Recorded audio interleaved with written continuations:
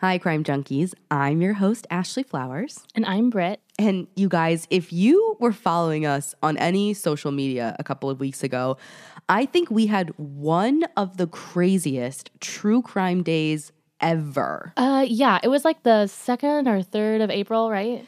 Yeah, it was like right after April Fool's Day. Yeah, and so that's what it felt like the whole time. Like someone was playing a joke on us because it was truly a bizarre day for true crime stories. Like I woke up to breaking news that there was a development in the Maura Murray case, which for brand new listeners, go back and listen to our two-parter on missing Maura Murray. You'll get how crazy this is, like what happened.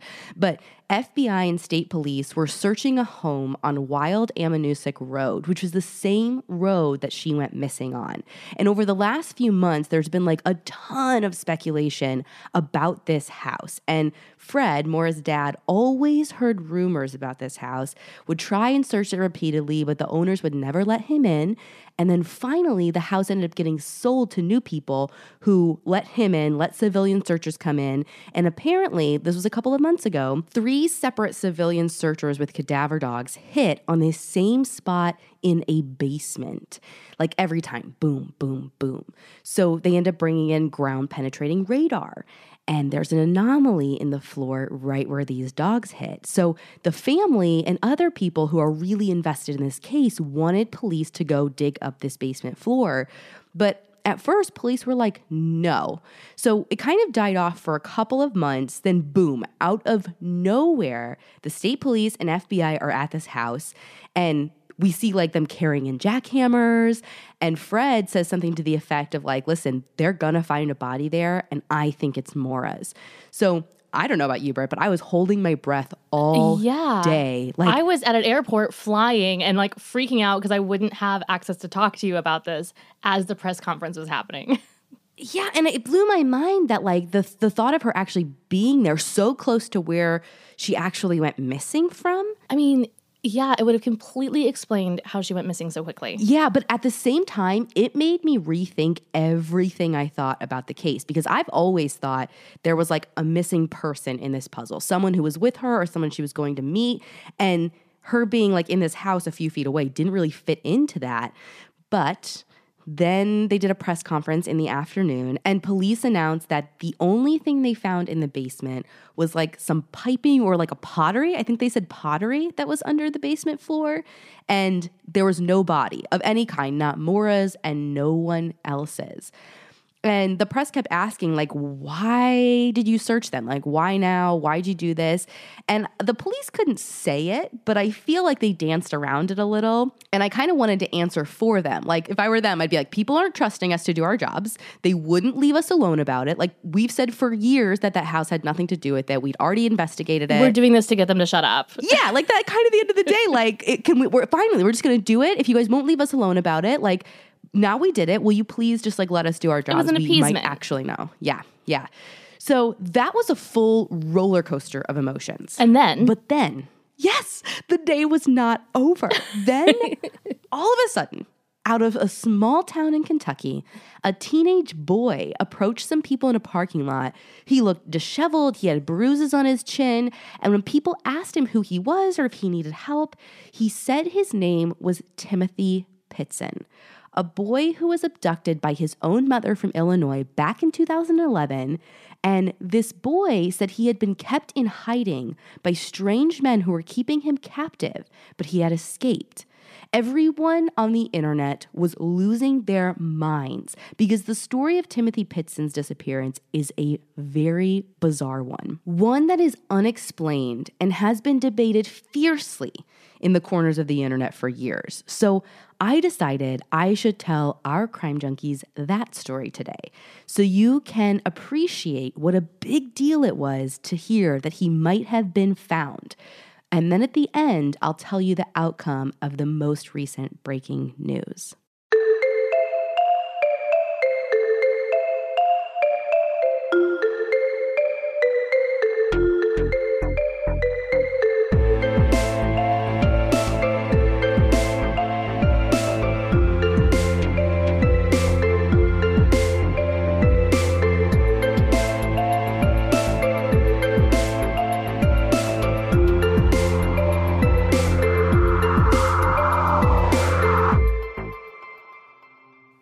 On May 11th, 2011, James Pitzen, who goes by Jim, dropped off his 6-year-old son Timothy at school in their home of Aurora, Illinois. It was like any other day for Jim. Nothing felt off. There was nothing in the back of his mind that made him worry about his son during the day. And the worry wouldn't come until the afternoon when he went to pick up Timothy from school and the office said, well, he's not here. And Jim's like, what do you mean he's not here? They tell Jim that less than an hour after he dropped off Timothy for school, Jim's wife Amy had come to the school to retrieve Timothy. She told the office there that there had been a family emergency and he had to leave with her. She didn't say what kind of emergency, and the office didn't dare to ask. This was his mother, so she signed him out. They leave together, both Timothy and Amy showing no signs of distress. Jim, at this point, had no idea what's going on. There was no family emergency. What was Amy talking about? And did she know something he didn't? Or maybe she was just wanting to play hooky with her son, but it's weird that she hadn't mentioned anything to him about it. Not even like, hey, don't bother picking him up. I've got him. Nothing? No. So Jim goes home to see if they might be there, and they're not. He tries calling Amy over and over, but keeps getting sent to voicemail. He checks Amy's work to find that she hasn't been there either. So Jim keeps leaving messages. Amy, please just call me. Let me know that you're okay. When he doesn't hear from Amy, he tries reaching out to her mom and dad, other family members and friends, but call after call, he learns that she wasn't with any of them, and none of them had heard from her, and no one had known about her plan to take Timothy out of school or where they might be going. Jim begins to assume, like most people would, I think, that Amy's mad at him. That's why she was picking him up. And you see, their relationship wasn't all roses. It had been pretty rocky recently, and there was even talk of divorce. Jim wasn't abusive to Amy or Timothy. It was nothing like that, where Amy would need to run away for their safety, but they would fight a lot. Jim was Amy's 4th husband, and he suspected that she was still in love with one of her exes. Sometime before this day, on May 11th, Jim had even caught her messaging her ex-husband, and he made her choose him or me. Amy chose Jim. They had a family together and she wanted to make it work, but making it work seemed harder and harder every single day. So Jim decided to give her the night away, a decision he would later come to regret. The next morning, when Amy and Timothy still weren't home, Jim decides he needs to notify police. Police filed a report and started looking for Amy and Timothy, but just a day later, it seemed like maybe they didn't need to. On May 13th, Jim gets word from Amy's family. She's called them. She'd called her brother-in-law and her mother to tell them that everything was totally fine. They weren't in danger, she just needed some time away, and she'd be back in a day or two. Timothy could actually be heard in the background at one point making a comment about being hungry, but that's me every 5 minutes. The family said he sounded totally fine. Maybe typical little kid. Yeah, maybe they really just did need to unplug. It still seems kind of like a weird way to just get away. I can't imagine picking up one of my kids and just being like, we're going to go away for a little bit and just not tell anybody. Yeah, and not answer Justin's calls. Right. He'd be freaking out too. Yeah, definitely. Yeah, so I think it's super weird as well, but I don't have a ton of background on Amy prior to this to know how normal or abnormal this was for her. Some people are just way more spontaneous than others, I think. Yeah, I was even going to say there are people in my extended family that this wouldn't be that off course for them, but for me and a lot of people that I know and I'm close to, it'd be really, really off the beaten path for us to do this. Yeah, so it would be weird for me too, but clearly this didn't raise any red flags for her family. Again, her husband is willing to give her the night. Her family, when they heard from her, was like, oh, okay, they just need some time away. So this must have seemed pretty normal for them. Now, there was something, though, that she said at the time that wasn't cause for concern, but looking back on it might have given some insight to her state of mind and what she was about to do. When talking to her brother-in-law, she made a comment. She said, Timothy belongs to me. What does that even mean? Well, her brother-in-law didn't know, but when her husband heard about this later, he thought maybe he did know what it was about. When they had that fight about her ex-husband, Jim had made a comment. He was basically like, you have to choose, but like, go ahead and leave. See what happens. I'm going to get custody of Timothy. I'm the stable one. I'm the one with a job, and you won't see him anymore. So maybe she was feeling kind of threatened. I don't know how long ago the fight was, but clearly this is like something, that's kind of a big threat. So I can see it like festering in her mind. Yeah, definitely. But Jim wouldn't know how threatened that she actually felt for another day. Through the 13th and most of the 14th, the family remained ignorantly blissful about Amy's true intentions. That is, until May 14th, when Jim would get a knock on his door that would change his life forever. Police are at Jim's door and they have some awful news. They have found Amy in Rockford, Illinois. Maids at the Rockford Inn had come to clean her room that afternoon and found her deceased. She had died by apparent suicide. Amy had used a razor blade knife to cut both her wrists and her own throat after ingesting a lethal dose of antihistamines. Jim can barely speak. This is so hard to believe. People just talked to her yesterday. Why would she go out to Rockford to take her own life? But more importantly, one thought kept coming to the top of his mind. Do you have Timothy? Is he okay? No. Cops said that Timothy wasn't in the room with her. I'm somehow relieved that he wasn't there to see that. I mean, truly, it was a brutal way to go, but they had no idea where he was. Not that he just wasn't in the room. He was missing. There was no sign of him in the hotel room, no sign of him in the car. And when I say no sign of him, not just him, like no clothes, no toothbrush, no backpack that he had when he left school. None of his stuff? It was like he vanished into thin air. And this is so confusing for Jim. Like, getting hit with everything all at once, he's realizing his wife essentially abducted their son. Now she's deceased. Their son is missing. So police are trying to calm him down, and they say it's their number one priority to find Timothy, and they're going to do everything they can to track Amy's movements from the time that she picked him up until she was found, and hopefully that's going to lead them to Tim. But when they start getting her records, like her cell phone, banking info, toll passes, and they start looking at surveillance footage from the places she went with Timothy, things seem to make even less sense. Investigators are able to tell that after Amy picked up Timothy from school, she took her car to a repair shop, and I don't know what was being done, if it was like something getting fixed or just an oil change or whatever, but whatever she was preparing for, it seemed like she was preparing her vehicle to do some serious mileage in the upcoming days. While her car was being repaired, she took Timothy to a local zoo. Once they get back to her car, the two drive up north to Key Lime Resort in Gurnee, Illinois. They stay the night there and then hit the road the next morning. And they can be seen on surveillance footage, so we know Timothy's with her. They both look just fine. So everything seems normal. Timothy, Amy, they all seem happy. Amy doesn't seem like manic or under any kind of distress. So no one really knows what's going on as they're like finding these videos. After they leave Gurnee, Illinois, they drive even farther up north into Wisconsin, about 200 miles away from their home. There's this water park resort there where they check into, and Timothy again can be seen on camera with Amy. Everyone looking totally happy, totally fine. And Brett, I actually want you to take a look at this surveillance footage. I put it on our website, crimejunkiepodcast.com, if anyone wants to see it. There's like a couple of places where they get spotted on camera every single time. Again, seems totally fine. He seems happy. Almost like a little mini vacation. I mean, yeah, they're just walking through to an elevator. He's kind of looking around. At one point in time, they're at like a cash register, and he kind of starts to stray, is wandering around. She's constantly has her eye on him, making sure that he's not going too far. Yeah, so that's them like checking into the next motel. Yeah, I mean, it looks how I am with my 11-year-old, honestly.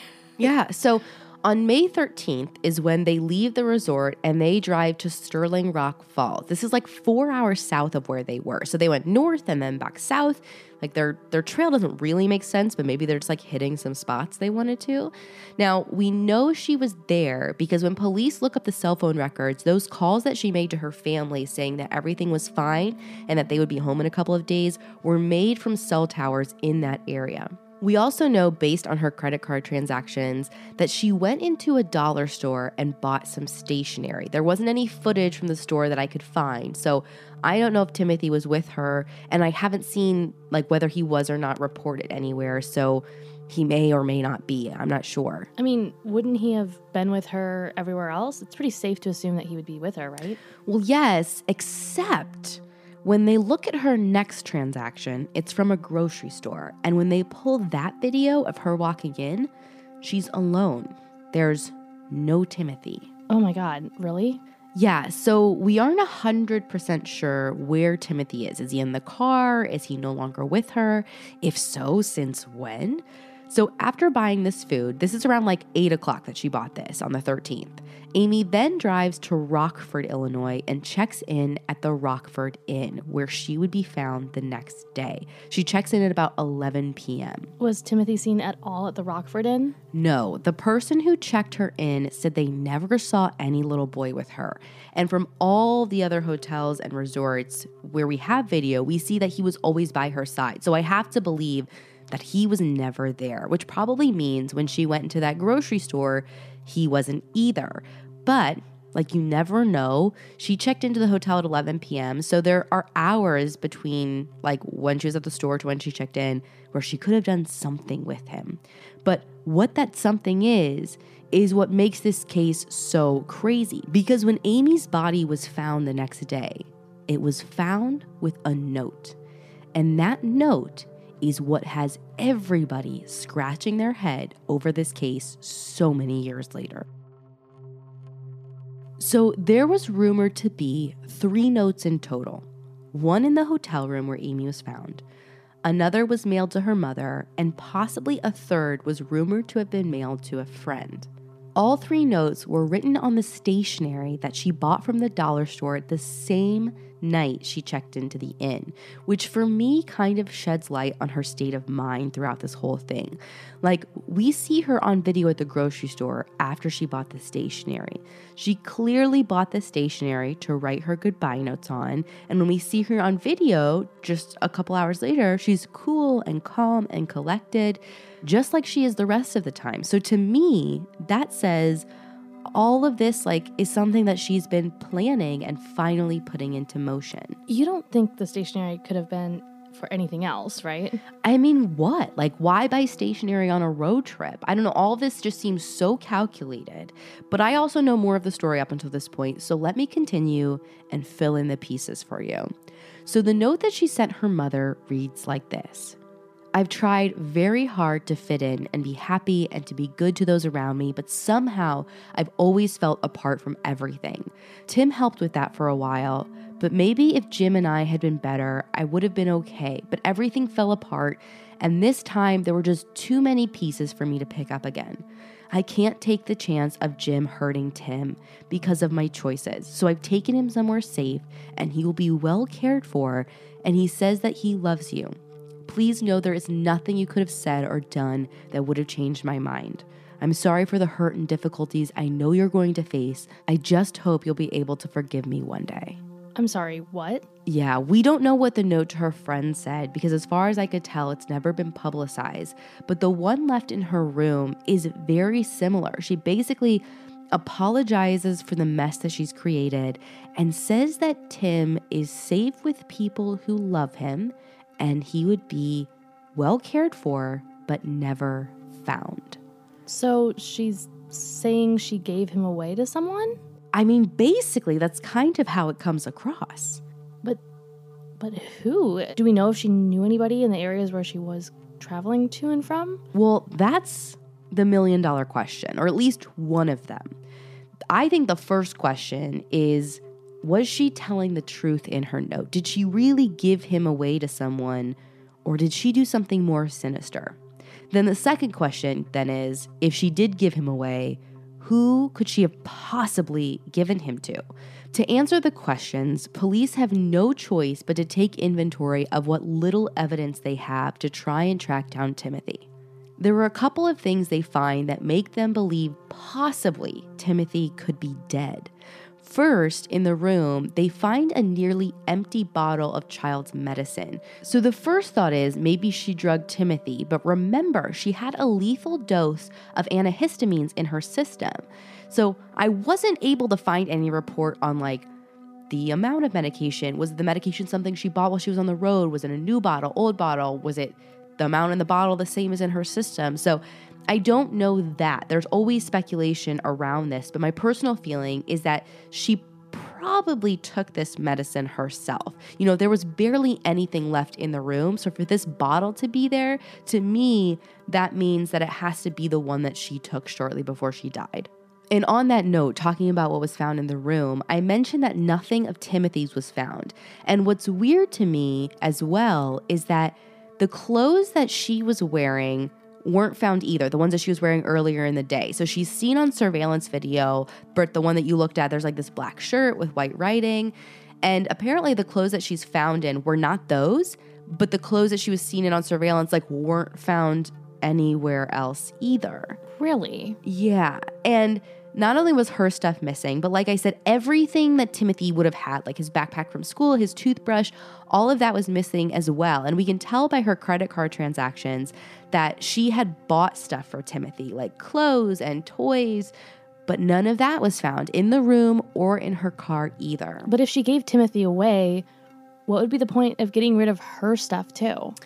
I don't know. To me, this is one of the things that makes me think she did something to him. Something that would have left evidence on her clothes, like blood or maybe dirt if she'd buried him. But you know, for most people, that's not what makes people think something happened to Timothy. They think something bad could have happened because of other things found in Amy's car. When police searched Amy's car, the first thing they saw was not good. It was a blood stain in the back where Timothy would normally be. Like what size of blood stain? So here's the thing. I've heard different reports. Some say it was a lot of blood. Some say it was a significant amount of blood. Some say it was a small amount of blood. And apparently this blood stain is very subjective. There are no photos of it. But either way, when police tested, it was Timothy's. So something may have happened to him while he was in the car? Possibly, but not necessarily. Now, here's the thing. So many people point to that saying that's proof that she did something. But all of their family swears that Timothy always got bad nosebleeds and the stain was an old stain. And they're adamant about this and they don't want people getting distracted and just like writing him off as dead. Was Timothy's blood found anywhere else in the hotel room or anything? No, they even checked the same like razor cutting knife that Amy used on herself, and his blood was nowhere on it. It was just hers. So the fact that his blood is isolated to the car could really back up what the family is saying. But they did find something else, and I don't know what this something else means. So you tell me what you think. So on the undercarriage of her car, they find a bunch of long, like unkept grass, and they find weeds that were like Queen Anne's lace and black mustard seed. There's some gravel. So this tells police that at some point she pulled off of a main road onto some like side gravel dirt area, maybe even pulled out into some kind of field of some kind. And now, depending on what you think of this story, she either pulled off to dispose of a body or she pulled off to make a transfer and give Tim to whoever it was or is that's keeping him and taking care of him. Police were able to use the magic of science to help them narrow down the actual specific grass and weeds. And like, it blows my mind that they can do this, but they narrowed it down to one specific county. And they searched a ton of areas by foot and with dogs, but they didn't find anything. No sign of Timothy, which to me means, like, if you've narrowed down all the places and you search those places and he wasn't there, then doesn't he have to be with someone else? I mean, it certainly sounds like it. Where else should you look? I mean, I don't know. So, I tend to think like wherever she was, it has to be some kind of meetup point. But with who? Like, don't get me wrong, I hope he's okay, but this makes zero sense to me. She takes this wild road trip with what seems like no direction, and then just like meets someone to give her kid to? What are the odds? Well, maybe not so slim. Maybe it wasn't a total stranger she met on this road trip. Because remember how I told you that they pulled all of her records, like including her toll passes? Yeah. Well, what they learned from her toll records was really bizarre. When they pull her toll pass records, it showed that she had visited the same area twice in the previous 2 months. None of her family or her friends knew about these trips, so one kind of comes to the assumption that she was going out there to like scope stuff out or like make preparation. It doesn't really explain how she got in touch with somebody to take Timothy, because there was nothing to indicate she made contact with anyone by like phone or the internet. But if she's going out there, did she make contact with a stranger before and like then come up with this idea? Was it pure accident that she ran into someone? Had she heard about someone? Like, all of this is still a huge mystery. Yeah, and here's the thing I keep coming back to. Like, okay, say she convinced someone to take her son. I'm sure she had to make up a story about why he shouldn't be with his dad. Yeah. But don't you think after so many years, the person keeping Timothy would realize that maybe whatever they were told isn't real? I mean, Timothy is not a baby. He's got to be at least a little bit aware of what's going on, and asking about his family and his dad and his mom, it just seems so unreal. And I totally agree. Like, I think he's asking questions. I think 6 is young enough that, I mean, under the right circumstances, you can probably still get them to believe like maybe they're part of another family. And I think it depends on the actual kid as well. But like more than that, I guess I don't know how this other family would have bought into whatever story Amy told them. Like, I mean, unless they're just like kind of evil people who wanted their own kid and don't care that this other family is suffering, I don't know how they wouldn't realize that, like, if she did lie and be like, oh, he's abusive and we have to keep my son away. Eventually, like, his story was everywhere. Like, wouldn't they have seen that? Yeah. And I mean, again, because I foster kids of a whole bunch of different ages, I've been exposed to kids who ask questions about their biological families a lot. And even for me, it becomes kind of an awkward conversation with other adults when they say things and I have to say like, oh, they're asking about this parent. Oh yeah, I didn't even think about that. Who isn't me. You know, like, I feel like, especially as a 6-year-old, they have no filters. If his face is on the news, people are looking out for him in maybe not even the area, but the country, and he's asking questions or talking to people about his mom and dad, his real mom and dad, I feel like that'd be really hard to conceal. So yeah, and here's the thing. Like, there's been this theory that has emerged that I don't love, because I think instead of like looking at the evidence and then coming up with a theory, I think people are like, well, why hasn't anyone come forward? And they've kind of like built this theory around it that kind of puts it into this nice tiny package. But the theory is that perhaps he was given to someone from the Amish community. And then that way he really is isolated with like one community. They don't have the radio. They don't have TV. So they're not hearing the story of Timothy's like loving family who's actually looking for him. They may have never... And he's almost disguised. Yeah, they may have never known like what happened, like what Amy's like real fate was. So it's a theory that keeps coming up over and over because, again, I mean, it's nice and tidy. It seems to be the only one that explains how she could convince someone to take him and love him and care for him. And then those people then eventually don't find out that he actually still has this family who wants to take care of him and love him and care for him. Well, but all of her letters specifically stated how she was keeping Timothy from Jim. But what motive would she have to keep Timothy away from her family? I think the truth of it is that at the time this happened, she just wasn't well. And I don't know how that was affecting her emotionally. I mean, she clearly was feeling possessive over Timothy. I mean, again, she told her brother-in-law that he belongs to me. Well, kind of like a if I can't have him, no one can mentality. Possibly. So in her mind, maybe she wanted to have complete control over what happened to him even after she was gone. And I can't decide if the note that she left was her trying to be kind or her trying to be cruel. Like, option one is that this really is the truth. She thought she was doing what's best for him. He's with somebody, and for whatever reason, she thought he'd be better off there. Option two, she did something to him that maybe she didn't want to be remembered for that way, or maybe in her head, she thought that it would be better for the family to think that he was out there and happy than to know that he was deceased and what she had done. So she says he's with somebody else who loves him and is taking care of him. Or option three, she knew how much it would hurt to not have closure.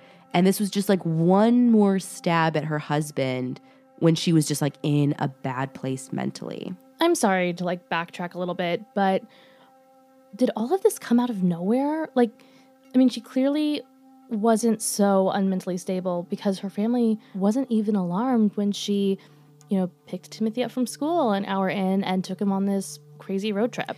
Well, yes and no. So she had a history with depression and even had another incident where she took some pills near a cliff's edge and almost fell over, and people thought that that was an attempt to kill herself. So there is this history in that regard. But even with that, every person who knew her in her family still to this day says that she would never do anything to harm her son. And they all fully believe that he's still alive. But years and years went by. No one came forward. There was no sign of Timothy until this April, when that boy who was claiming to be 14 years old said he was Timothy Pitzen. Now, this was crazy because I think it had everyone, like all of our conspiracy minds going. Like, he said he was being held captive by some men. Did that mean that like his mom gave him to bad people, or worse, was his mom murdered and he was taken, and all this time people didn't know and we weren't looking?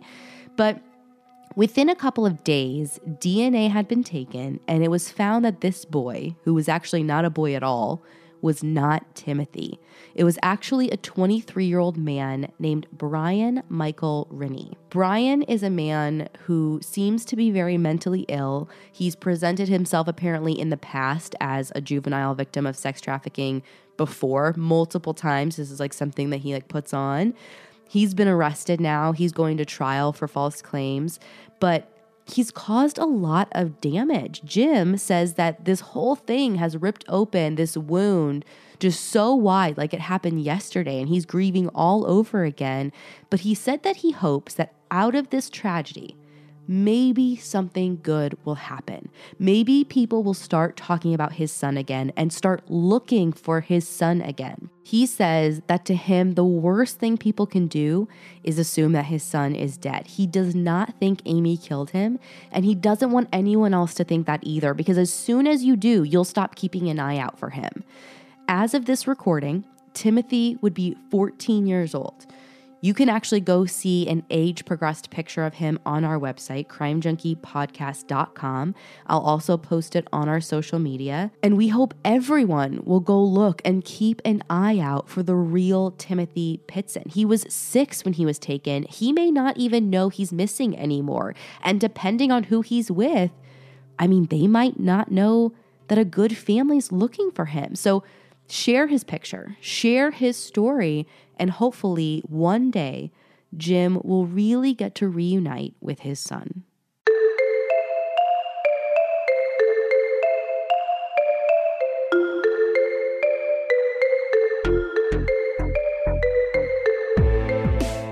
Don't forget, you can check out those pictures on our website, crimejunkiepodcast.com. We also have all of the surveillance footage in one video there that you can check out as well. The age progress picture will also be on our social media. You can follow us on Instagram at Crime Junkie Podcast and on Twitter at Crime Junkie Pod.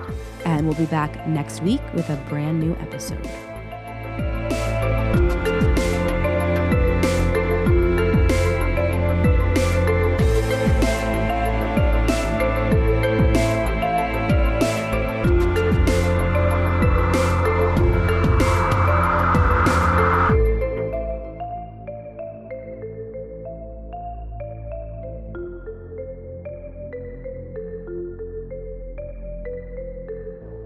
Crime Junkie is an Audio Chuck production. So what do you think, Chuck? Do you approve?